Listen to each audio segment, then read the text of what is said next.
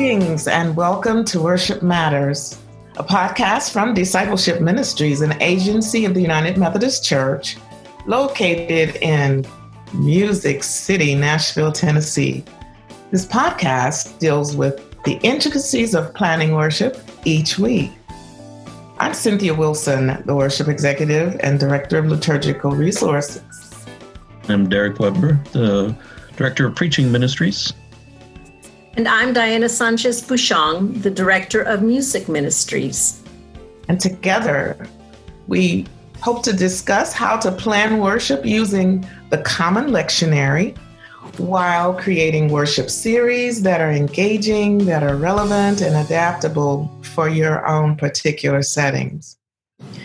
Now, this podcast was developed to discuss and to share ways to plan worship using the Common Lectionary while creating worship series. Today's episode is going to be a conversation with the Reverend John Thornburg from Dallas, Texas. John brings 38 years of ministry experience in diverse settings, both in the United States and in West Africa. He calls himself a professional encourager and loves to work with congregations in the holy conversations during strategic planning processes, as well as representing all of the traditional financial and leadership services of the Methodist Foundation. We just want you to know that today we're recording this podcast from our respective homes as our offices are closed due to the coronavirus. And so discipleship ministry staff persons are all working remotely. So we want to say welcome to you, John, on this wonderful Thursday. Can you believe that the week is almost over again? We are so delighted to have you with us today to talk about an article that we saw on Facebook called When We Return. And you were having a fascinating discussion with many of us across the church. So after we, the team, were discussing it, we thought others really should hear more about what we've heard. We've been moved. You were moved to write the piece. We've been moved by the piece. And so we just wanted to share our enthusiasm. Can you tell us why you felt compelled to write this? First of all, thank you for having me. It's such a blessing. I felt compelled to write this as part of a larger piece of work that the foundation is doing. We've been gathering leaders from across the country for conversation. And we've been asking two main questions. What are you observing? And what are you learning? And the broader context was, what kind of questions are going to be necessary for us to ask once we, typical clergy, have gotten beyond the stop on a dime and make something new technical stuff that had to be created when shelter in place started. Once we're over the technical frenzy of learning all this new stuff and begin to have some energy to think about the future, what kind of questions are going to be helpful? So that's what prompted this in the first place. Mm-hmm. Now, I'd have to say that another reason that I did it was really to attempt at least to express enormous sympathy that I had for the thousands of clergy who are spending this kind of energy. Mm-hmm. Just having so quickly to make decisions about pretty essential things. And so I am really, really deeply sympathetic. But I also wrote it out of the deep hope that those very same clergy having to make these quick decisions would have time later to stop long enough to ask what they were learning about themselves, and what the coronavirus crisis was stirring up in them and in their people about what's essential in worship and essential in other parts of the life of the church. Mm-hmm. So, John, you began the conversation with talking about a second level, a level of courage and creativity. I'm just curious, could you just say one word about that first level, energy of learning? Yeah. Well, the first level of learning is how do you get Facebook Live to not look sideways? So it's just the fact that everything was so new. Now, I am really grateful for the people who just threw themselves into the learning, especially into the extraordinary issues of what does it mean to do music online that's anything other than solo music. And so just an enormous amount of sympathy. And so that's what I was referring to as level one. How do we sort this out? Mm-hmm. And then level two, you move into the courage and creativity conversation and what it is that we are actually learning about each of our ministries. So talk a little bit about the conversations that you've been having. What are people saying that they've learned? Well, some are doing the courageous thing of asking, is it true about me now that I have this different view of myself as a leader of worship? Is it true about me that I haven't done a whole lot of deep thinking about anything other than preaching?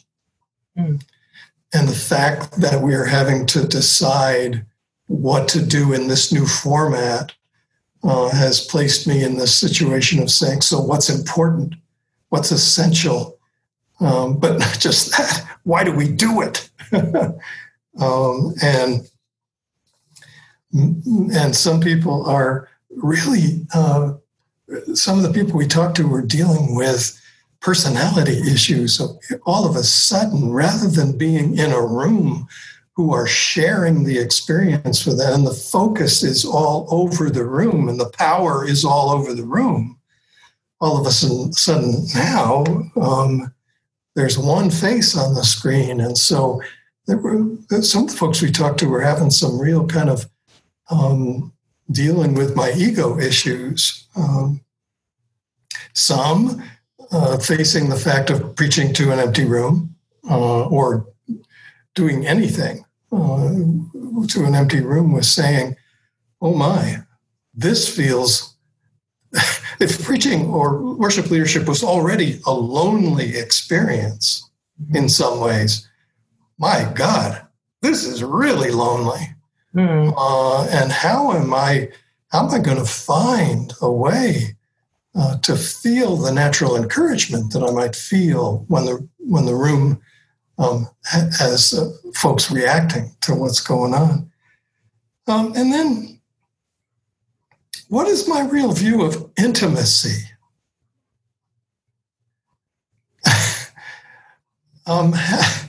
How, when you're speaking to a camera rather than to a room full of breathing people, do I express or feel any intimacy? So those are some of the things that that we were hearing in the course of that. You shared in one conversation that we had earlier a story about a pastor recognizing that there were some bogus things about that ministry. Could you tell us that story? Yeah, well, so when we asked that question, what are you learning? He said, well, I walked through the building and I saw the amount of money we're spending to talk about the varieties of worship here or the kinds of programs we have, and realizing that we were spending more money on the mask than on the thing. Mm. So he said, so we're discovering what's bogus. It was a really powerful statement. And I think one of the blessings of these conversations have been that kind of confessional element that doesn't feel, this particular pastor didn't feel like self-flagellating. It was, whoa, wow, this is a moment of discovery. God, this is a little painful, but thank you for placing me in this so that I can learn something. Mm-hmm. In one of our conversations with some practitioners that we had about a week and a half ago, one of the pastors said, we have turned our focus from the church building to kingdom building. And that does seem like something that is tangible and different in this time. So what do you think God is doing in our midst? And what are you hearing other people saying about what God is doing in this time of shelter in place? One of the pastors said, my goodness, this is pointing out how much of our time and resources we put into getting all the people in one room for 1 hour on one day. Mm. And when you put it that way, it appears that we're not an apostolic church. It appears that we're just a church that comes together to kind of baptize the values we already brought here, or kind of gather around how to be safe. And so if you don't have that room where you gather to get like-minded people together for an hour every Sunday to remind them why they like each other, then all of a sudden there are all sorts of new ways to think about it, and so that was a remarkable statement that pastor made. Mm. Yeah, it's like we're shedding a skin, or we're pruning, or there's all kinds of metaphors you can bring into this, and that is scary, but it's also exciting when you can think about we don't need that this time has shown us that we don't need that. And I think one of the questions too is how much have the metrics that we use to measure our successfulness at discipleship making and being the church played into us having this false sense that we're now seeing being brought up at this time. Yeah, the metrics question is coming up.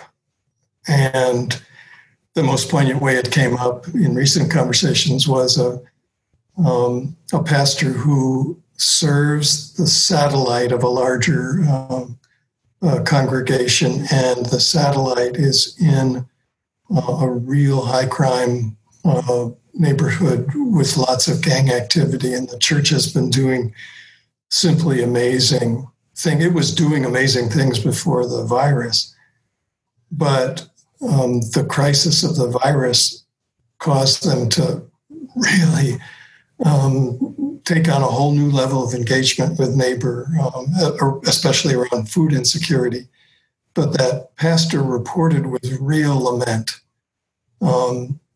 We have upped our game in being neighbor, and all we're being asked to report is how many people access the live stream. Mm-hmm. There's real sadness in that pastor's voice. And so that's going to be an issue for us.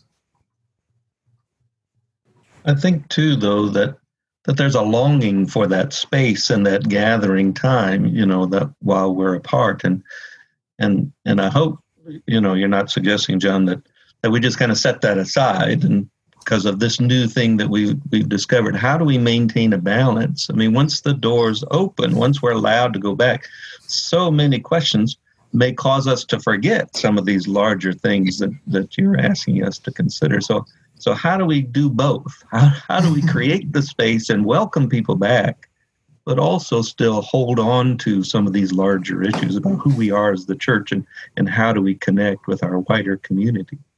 Yeah, I really appreciate that, Derek, and I'm certainly not in any way suggesting that the buildings have become irrelevant. I think what we need to be watchful for now is when we re-enter our sanctuaries, are most of the questions we're asking about worship, do they begin with how or do they begin with why? Because if all we're asking is how are we going to do it now, we may not have seized the opportunity for asking why is it that we do what we do. For example, I do find in our work at the foundation, we're often asking people to say, what is the difference that God is calling you to make? And usually they say, well, that's a metric about mission or about evangelism. And I say, well, it can be, of course, but what if it's a question for worship? What is the difference God is calling us to make in the lives of our people when they gather? And how is someone different a year from now based on the fact that they worshiped here for a year? And so my profound hope is that in re-entering the sanctuary, we don't ask, how quickly can we get back to what we used to do? But rather, what is it that God's making possible for us as we return to our beloved space? What's different about us? Do we have different eyes to view the space that we're re-entering? There's some real difference of opinion in the folks we've been conversing with about how long that window for conversation will be open. The degree to which nostalgia will really thunder back, and I don't know how to anticipate that. I know nostalgia will play a role, but I'll really be looking for whether people's questions begin more with why than with how. One of the conversations that I had with a group of pastors, there was one pastor who declared that now, even after the quarantine is over, the live stream is going to be central to what they do rather than an add-on. You know, when we say go back to the way it used to be, many churches did a live stream, but it was just an extra, just for those who couldn't be there. Whereas for this period, it's the center, it's all we have. And the connections being made are different and broader, surprisingly so to many pastors. And so how do we continue to hold on to that center of our community is not just those we see in front of us in this room, but extends beyond. Yeah, in a conversation yesterday, a pastor was saying we are reaching more people than we ever have. And she named a variety of people that you can reach through technology that you can't reach in person. And so there are dynamic possibilities for giving people access to worship. I just hope that we won't do an either or, right. And that no matter whether the future of worship leans more toward physical presence or more toward online presence, that we're using either the same or similar questions to ask, why are we doing this? What's our purpose in this? What can God do through this? And what's our desired outcome for doing it this way? Yeah, the church has been so focused on ministry for as opposed to ministry with. And the vital question, who really is our neighbor? Yeah. I think this is an amazing moment for what we're simply calling walking alongside now. For so long, when a congregation gets insular, I've seen far too many who believe that there's no wisdom in the community. That God, the churches have a spirituality of place. In other words, if we're going to worship, it's going to be here. The only way I worship God is in row 4 of this room. and with this view of the pulpit or this view of the table or with my spouse here or whatever. And I pray that we're being called to be really, really careful, because there's no reason to denigrate the spirituality of place. I mean, that's very, very powerful. A location can be very powerful. We just can't make it into an idol. So if we're making the sanctuary into an idol, then we're much more likely for our ministry outside the walls to be more based on pity,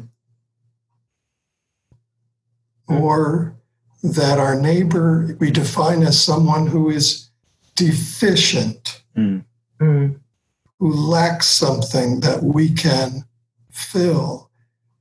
We've got an extraordinary opportunity that's been given to us to ask not what does our neighbor lack, but what does our neighbor have? And what is it that we can learn together?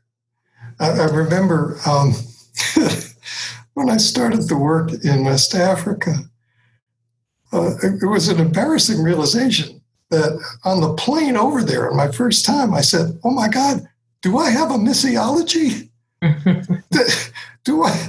mean, I'm eager and I want to help, but have I asked why I'm doing this?" And I am joyful to tell you that God helped me get one. And it was, I bring the fullness of myself to the table. You bring the fullness of yourself to the table. And we say to God, God, do something with us. I think that this is an extraordinary moment for the life of the United Methodist Church. To shift from ministry with, from ministry for, to ministry with. And, we all know that making that happen worship-wise has been a challenge for so many of our congregations. Really? Yeah. Sorry to be the king of understatement. Well, one of the things that I think that this time has shown us as well, speaking of our neighbors, how we have lifted up the healthcare workers and the sanitation workers and these people that keep this country going, our communities going, that have been invisible. And so that makes me think about in the church how also a lot of times we overlook what we call invisible people in our society. But this is such an opportune time to lift those people up. The migrant workers who continue to pick crops in the field so that they can make it to the grocery store for us to have. Can you say more about those kinds of conversations that you've had with folks? Mm-hmm. Yes, well,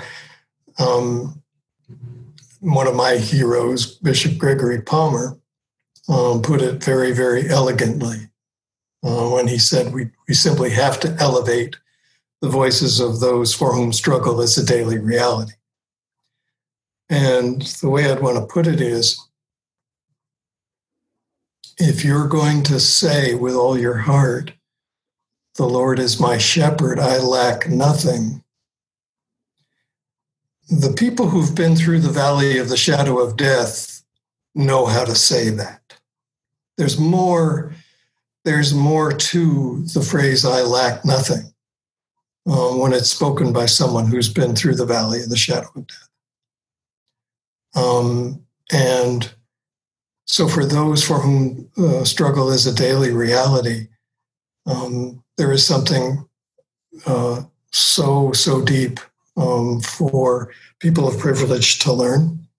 And so this is another matter of trusting God to show us a new way to engage neighbor. So that some people say, "Oh no, well, what does that mean?" Because Our church, they won't want to come into our building because it seems so fancy. Well, why does it have to be in the building? I mean, why does worship have to be there? Why can't we sing and praise other places? Why can't our song travel outside the boundaries? I'm interested, John. You've spoken today and in your article as well about the window that may be closing quickly. And so I guess what I want to push you on is say, how can we prop it open? I mean, what are the things that can keep us focused on some of these issues? Shifting from the how to the why is one of those things. But what else can help us overcome the daily stuff that we're going to have to do once we have to open up the buildings and clean them out again? But to stay focused on this, what can we grab a hold of that can energize us for that exercise? Yeah, I'm really glad you brought that up, because one of the really fabulous, really important, substantial pushbacks to what I posted on Facebook was a really trusted colleague who in essence was saying, please. And it was not lost on a lot of people that I posted that the day after Easter. And, there's a part of me that when I realized I'd done that, I said, John, this was not good timing. Here's this cadre of people completely exhausted from doing a week's worth of filming in 2 days or whatever had to happen. But that pastor's pushback to say this conversation is going to roll out over time, I'm absolutely certain that she's right. All I was trying to say in talking about the window was that we got to begin the conversation no matter how fast it goes. If we don't say something like, this crisis has given us an opportunity to talk, to rethink, to find new levels of trust with each other. What's the best way to start this conversation? It may take time. And so one of the things I learned from the Facebook post was that even if it was important to say the conversation has to start, it was important to realize that in each congregation that's going to roll out at a different pace. There's always the type A folks in the congregation that say, "Oh, I'm talking. No. That's all navel gazing. We need action. We need to make decisions." But I'm convinced that one of the things that's going to be most important, because it appears that what we're headed into is not just a blizzard, something where we hunkered down for a few days and rode it out. And it's not even a winter where we know there's going to be a definitive end to the season. This is something beyond that. And because it is, got to pace our conversation. And we're going to need very, very high degrees of trust with each other. And the only way to get that kind of trust is with conversation. And what we often do at the foundation is to begin a conversation by saying, the good news here is we don't have to make a decision today. Yeah. That really changes the conversation when you say we don't have to make a decision today. What we need to do is listen for what God's doing. So one of the big changes that leaders can do in changing the question is, our typical questions are, what are we meant to do next? What's coming next? And that focuses on us. What are we supposed to do? And the single most important change in the question we can make is to say who we're asking the question to. God, what are you opening up to us? And I've said often to colleagues that we're not unable to do the work of discernment in the church. It's a biblical mandate, and it's a deep part of our tradition. But I think the fact is that in many congregations, we're unpracticed in discernment because we jump right to planning. This is the danger, I think, coming up, that we will jump back into planning and say that we had the conversation we needed to have. I'm just so concerned also on the strength of that about our souls. And the soul conversation rarely comes up in talking about return, as opposed to what are we going to do about how we take the offering, and what are we going to do about where the choir sits, and what are we going to do about how many services, and what are we going to do about the kitchen, and what are we going to do about how we greet, that I think the level of depression and grief and loss is one that is going to be so critical, not only with each other, not only with attending to the needs of neighbors, but attending to the needs of those who are in the club, because emotionally they haven't really attended to their hearts and their minds. They've just been frustrated about things that are not the same, so. I'm so glad you said that, Cynthia, because, a lot of musicians and all sorts of worship leaders and pastors are trying to solve, okay, so what do you do with song? And I'm aware, one of the churches, I watch different services just to learn and to be in solidarity. Mm-hmm. And the one I most recently watched, the pastor began by picking up a simple candle and saying, would you pick up your candles and light them so that we can join in this act? And I realized when the broadcast was over that it was possible that the pastor's invitation that we take some time to breathe and to think of those who joined, with whom we were joined together watching the broadcast. Mm-hmm. Well, okay, so it's hard to figure out how to sing, but it's not hard on a broadcast to say to people, would you do heartbeat? Mm-hmm. Would you tap heartbeat on your chest?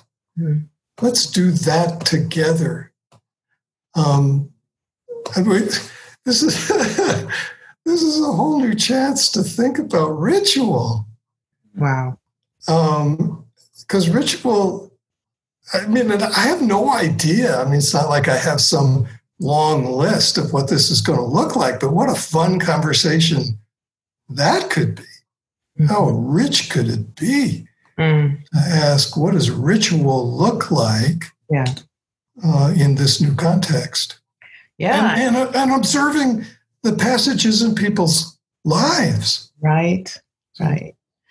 And so what do we do with those who are so tied to tradition, particularly the Methodist tradition for worship, the ways in which contexts understand worship to be useful, to be vital, to speak to those soul matters. I just contend that we keep asking the wrong questions, and our souls suffer because we haven't really attended to the main matter, which is how it is that we are connecting with God first and then with each other. So. It is it's an extraordinary opportunity that's before us. So, and maybe in the category of soul care, how is it that we invite people not to walk around their grief, but to walk through it. How can a pastoral leader, because we've got this culture where you turn on a screen and it says there's a solution to everything. There's a medicine that'll take care of it. There's a consumer product that'll make you feel better than you used to.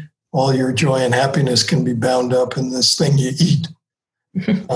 And so then, because this is the overlay, and that's what's on the screen that we're watching 10 hours a day, then all of a sudden, if we simply want to say to God, I feel so sad, and there's this voice in the background that says, well, get a pizza. And so what an opportunity for pastoral leadership to say, we know that the greatest stories of the Bible, Exodus and resurrection, we know the ending. And the ending is spectacular. But the ending is made spectacular by walking through the hard, walking through the unknown, walking through the perilous, walking through the painful, and in that, seeing God at every step of the way. It's almost like we're giving up the power, the native power of our own story. So if we're not helping our people walk through their grief, it's like we're saying you can have resurrection without death, which we can't pull off as hard as we try. The culture tries. I think that's what we're surrounded by, and so we buy into it sometimes too. I asked a group of pastors, when the doors open and we come back, is that going to be a celebration or is that going to be a lament? And their answer was yes. And I think that's what you're pointing to, that we need, Isaiah 43 says, don't remember what passed, but we have to bring with us some of the past in order to embrace what's new. We have to live in both of those. And I think that your invitation is for us to do it mindfully, to pay attention to what's going on and not just walk into it and let the details of the moment take over. You're asking us to examine our ministries again. It's another Lenten experience as we return. Yeah. Where are we? Who are we? What are we about? Are some of those fundamental questions that we may feel like we've answered, but everything's new. We have to start all over again. And that's what I hear you asking us to do. Is that a summation of kind of the approach? Yeah. I mean, a great leader named Peter Gardner says that the job of a great leader is to give people a better story than the one they're currently living in. And we've got a great story. But the great story does involve the walk through the hard, so in addition to the beautiful themes of death and resurrection, the job of a leader is to point away from a scarcity narrative in which a lot of our churches are living. We don't have enough. Right. I've worked with churches that could take a Bible story that's about superabundant grace and make it into a scarcity story, like the feeding of the 5,000. Well, we're doing the best we can with the little we've got. And so the job of great leaders going back into the sanctuary isn't it great to be back in the ultra familiar, though it'll be lovely. Isn't it great that our abundant and wondrous God has brought us to a new chapter? And here we are. What are we making of it now? Who is God calling us to be now that we are back together? That's a heavy load for a pastor, who actually holds up the arms of the pastor? Who is it? I mean, that conversation is, I know, ruminating in the hearts and minds of pastors and leaders. And oh gosh, yes, it's a load right now. So, what do you suggest to our listeners right now who might be those leaders, pastors, how it is that they don't try to shoulder that burden alone, because that's what we do. We walk into the booth and put on our red S on our chest, and so we're out to save the world alone, which is not at all. It's so important, Cynthia. One of our conversation partners was pointing directly to this in saying, and of course, the ministry that he's a part of is really in need of cash. I mean, there's no question that financial sustainability is an issue for the ministry. But he said, the truth is, I need people more than money. Mm. And what he meant was, I am shouldering the vision of this ministry by myself, and it's my own fault. Yes. And so I am seeing God calling me to the role of empowerer. Mm. How I need people to steward the vision of this congregation along with me. Mm-hmm. I need to draw on the energy that they naturally bring. Mm-hmm. I have been shortchanging what God has been doing in the lives of my leaders. And I got to share this power. Mm. And so if we can see it as a power issue, which it sometimes is, it's, this is not a zero-sum game, The more people are sharing a compelling vision, the more possibilities there are. And if all of the minds are like minds, then how do you get to that new thing, right? And I'm just thinking about the spirit of welcome that really moves to the doors, and not beyond. When some of the help, some of the strength that will help shoulder really lies outside of those doors, as Diana so lovingly alluded to, related to those essential workers, right? I mean, some of those folks could be a major force inside of the four walls if we saw them as being useful and essential people, right? Not just the tasks that they perform. What would that be like? And with a lot of wisdom and a lot of experience in reinventing, which is another. Surviving is reinventing every day.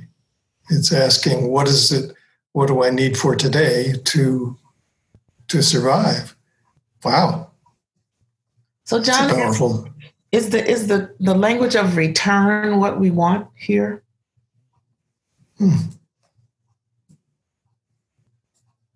Wow. Let's put that on the list of great questions.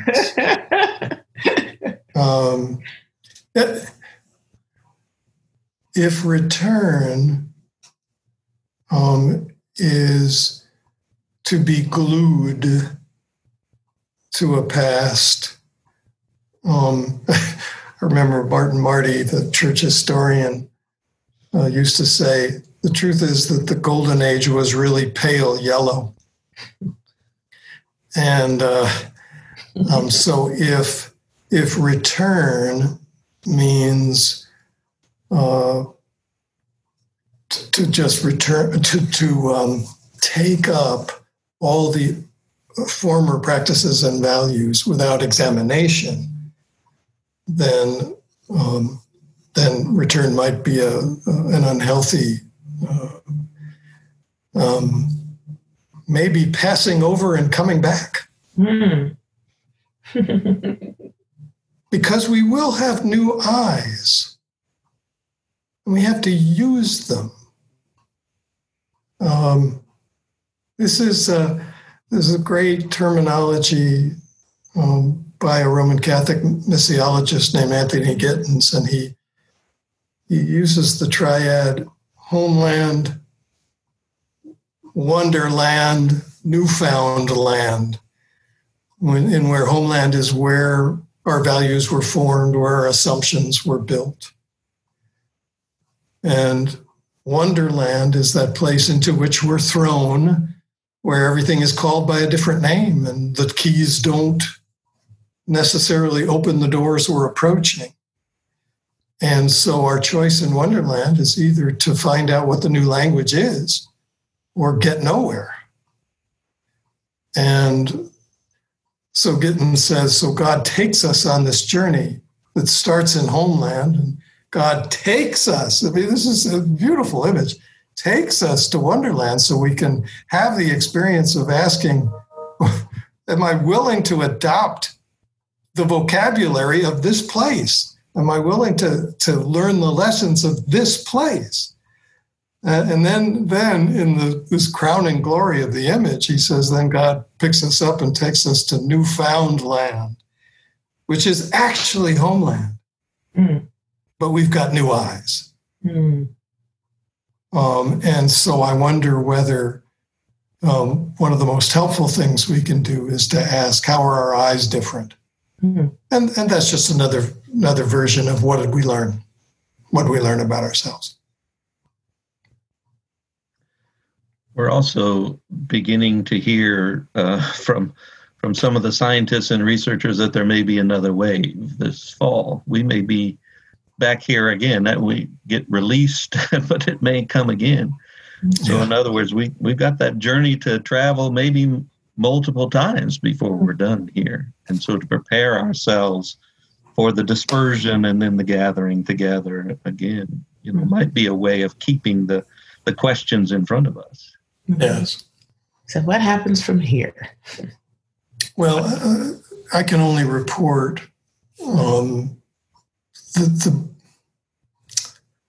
wow, what are the adjectives?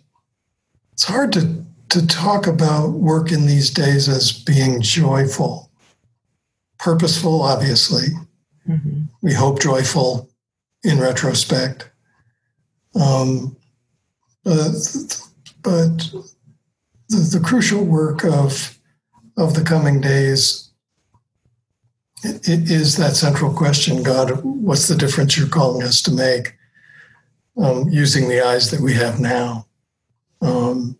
It's just so different than who's going to play the piano when we get back. But it will be hard to avoid those questions. I mean, somebody's got to step up. We've got to do those things. And so thank you, John, for helping us think that we can think on two levels. We've got the detail we've got to do, but we've also got to keep these things open. I think that's the challenge. It's always been the challenge, but in a sense, we have new eyes for it, as you were saying before at this time. So whatever comes, our prayer and our hope is that God will be with us and that we'll be able to see God at work. Behold, I'm doing a new thing. Can you not see it? Let's open our eyes and let's grab a hold of that. We certainly appreciate the conversation. We appreciate the article that you wrote that got us thinking about all of these things. And not every question has been answered, but a lot of questions have been raised and more questions will come. So we appreciate the time that you've given to us today, but also through the article. Thank you, John, for sharing today. Thanks so much. It's a blessing. And before we say goodbye to our audience, John, would you just say one word about the Methodist Foundation and how it is that people can reach out to you beyond this conversation? EMF, the Methodist Foundation of Texas and New Mexico, is much more than a financial institution. It's also a leadership institution, and we're attempting simply to be a platform for conversation. And if we can help in any way to host a conversation about what's ahead. We want to be able to do that. And so putting Texas Methodist Foundation into a browser will get you to us, and we'd love to have conversation. Well, we appreciate all of the conversations that we have had in the past as Discipleship Ministries with the Methodist Foundation, and for the ways in which you have been an incredible conversation partner. Again, to our audience, we thank you for joining us today. We hope that this has been a helpful conversation to you. If you go to our website, umcdiscipleship.org, you can find John's article posted on the site.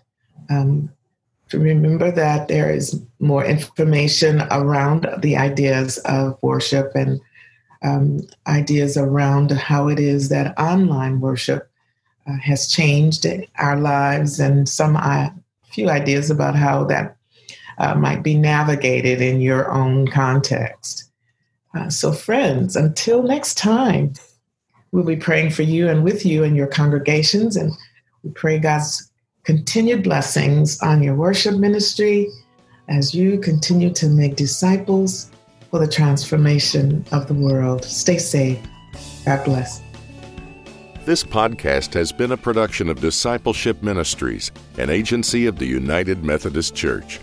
Visit all our podcasts at podcasts.umcdiscipleship.org.